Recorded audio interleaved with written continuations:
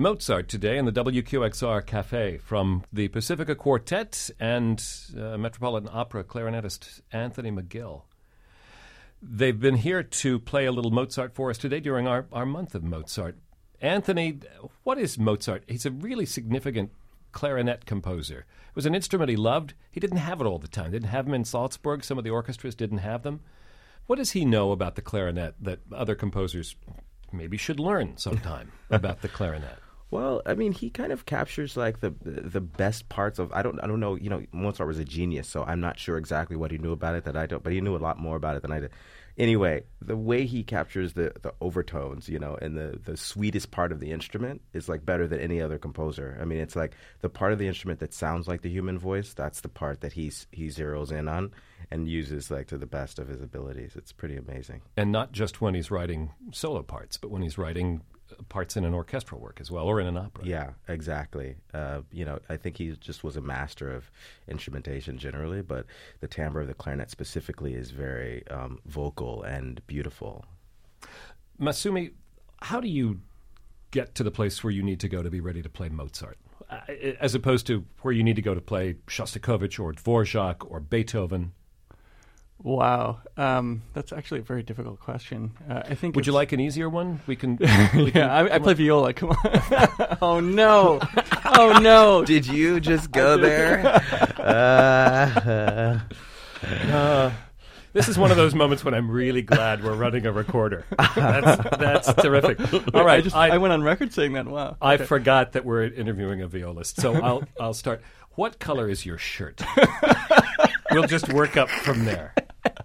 That's awesome. Well, I think in terms of Mozart, it's in a way or with any composer, it's kind of immersion. It's how much of that composer's music that you can get to know and how much you can work on and delve into. And I think that can inform your interpretation, how you read the score, how you understand their timing, things like their dynamic markings.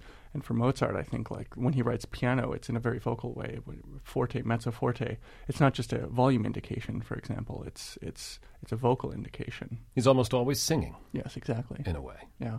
Vocalists talk about Mozart as being very exposed. You can't hide when you sing Mozart. I wonder if that's true of his instrumental works, of his string quartets and other works for chamber music. Yeah, you can never hide. And actually what's very interesting is that they're always telling us, string players and instrumentalists, that you should when you're playing Mozart, chamber music, you should sound like you're emulating the opera, Mozart opera, and apparently they're all Mozart opera is like chamber music, right?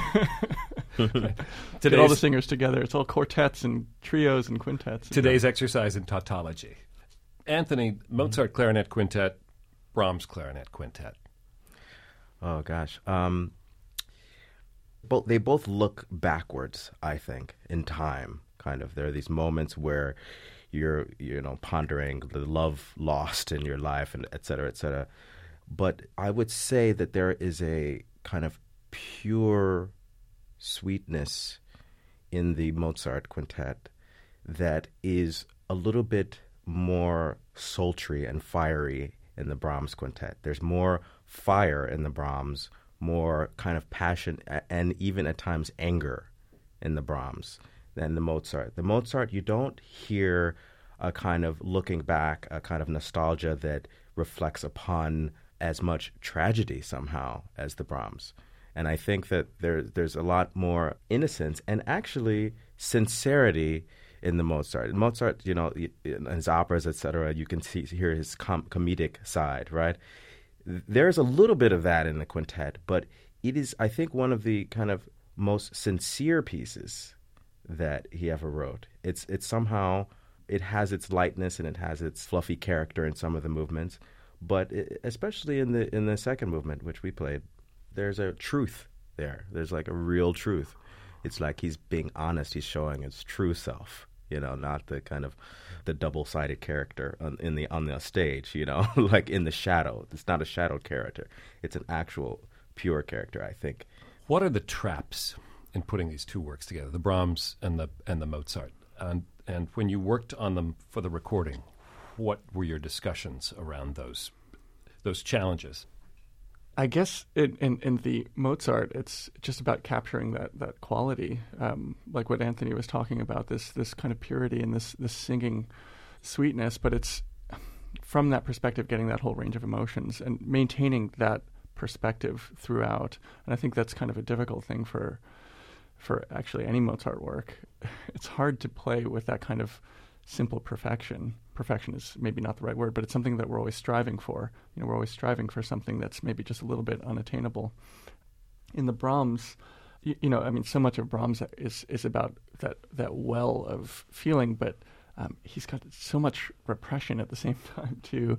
Like his poco forte markings and things like this. He's always got a modifier that indicates. Forte, it's very strong, but then poco, a little very strong. It's hard to. You can't get a straight answer from him in a way. Yeah, and so you're kind of dealing with this kind of internal conflict always, and that's a very different bent. Masumi, next year is the Pacifica's 20th anniversary, I think. Right? You guys have anything special planned? I mean, a cake. I mean, a champagne and a cake. But yeah, I was gonna jump out of the cake, but I guess cool. The secret's out now. Another violist special. In terms of 20 years, yeah, it's really quite a long time. I'm actually not an original member. I joined in 2001, so we're now actually among one of the older string quartets touring now. But you're there for the party. So I'm there for the party. So can you tell us about the party? As part of our 20th anniversary, we've got a few commissions coming up. Shulamit Ron, who's a composer at the University of Chicago, is writing us a string quartet, and we've had a long relationship with her as we've been in residence at the University of Chicago since 1999. And so we're really excited about that piece.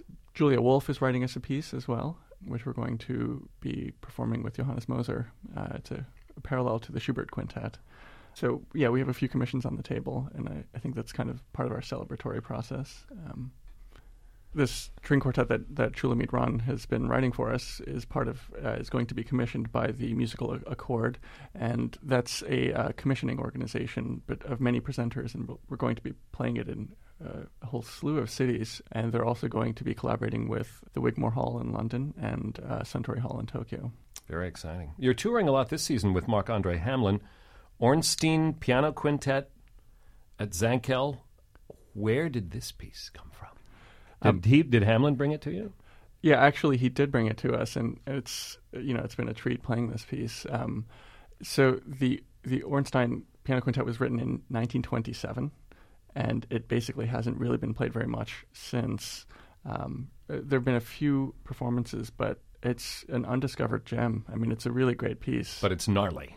It's gnarly. It's about 40 minutes in length, and it's bristling with energy. I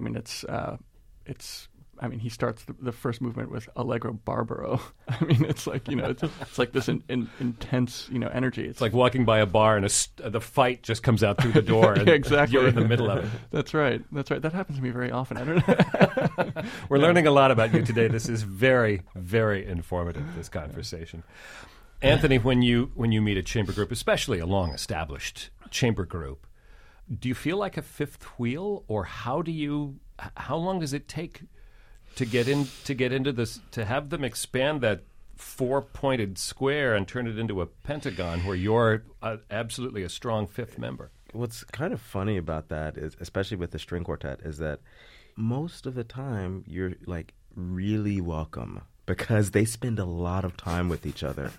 And so when you're in the middle of it, everyone's so sweet and so nice, and that they fight all the time and they see each other, so they struggle because they see each other all the so it's like a welcome group. You're coming in, you're third wheel, fifth wheel, whatever it is, you're actually the welcome member of the group. So, but every group does have its own very specific dynamic, and it's really fascinating to be able to just feel that. And everybody has a way of playing that is very unique, very specific. I can't, you can't really describe, all of the different ways, but I just know I like them. They have very good musical chemistry, and I think we work well together. I'm sure the quartet puts on a certain kind of company face. Oh, somebody's coming over to play music. No, it's fresh blood. Another way to look at it. That's great. That's perfect. I'm sure Anthony's right. I'm sure you guys are just grateful for somebody else to talk to for just a few minutes. The Pacifica Quartet left the University of Illinois. You'd been with them for almost a decade, and now you're the quartet in residence at Indiana University in Bloomington. Why the change? So the opportunity came up to be to join the faculty of the Jacobs School of Music at Indiana University, and that's it's one of the great music schools in the world. It's actually even one of the largest as well, with 1,700 students. But it's got a wonderful and storied past with faculty members like Joseph Gingold, Menachem Pressler, Starker, and Georgi Shebak. I mean, it's also a school that hasn't really had a history of any kind of focus in chamber music. And so we were charged basically with trying to create a culture of chamber music. And it's been really exciting. And, this is our second year now, and we've got about 30 to 38 string quartets. And wow. that's like, yeah, it's crazy. It's absolutely crazy. And we get them together frequently for kind of large assembly classes. And it's just one thing that's very interesting for us is that we'll get comments from students like, this is the first chance that we've had to hear our colleagues, because in an orchestra or in studio classes you might only hear a limited number, but to really hear people play in chamber music is you get to really see what's going on, and it's in 1 year the level of chamber music playing has gone so high. I mean, we're very impressed with the quality of the students there. That's amazing. 35 string quartets. That's like spotting a fedora in Williamsburg. You just walk down the street and there's another one. Look, it's a string quartet. It's like looking for hipsters. It's just that's incredible. That's incredible to imagine.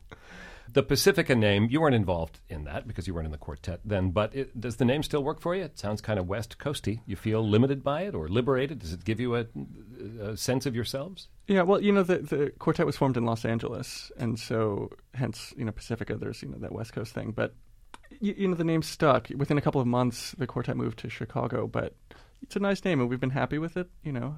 Our students like to joke that they could call us the Cornfieldica, being in the Midwest. Sure, it's perfect. But I think we've liked the name. That's great. And it was part of that era when string quartets were getting car names. Yeah, or actually car companies were getting string quartet names. Like Pacifica, Avalon. Right. There were a few more, but I can't remember offhand. That's great. That's a great parlor game, is names for cars that would also be appropriate for a string quartet. Yeah. Masumi Perostad and Anthony McGill, violist with the Pacifica String Quartet and clarinetist with the Metropolitan Opera, and collaborators in their recent recording of works for clarinet and string quartet by Mozart and Brahms. Thanks for being with us and playing in the WQXR Café today. Thanks. It's been a pleasure.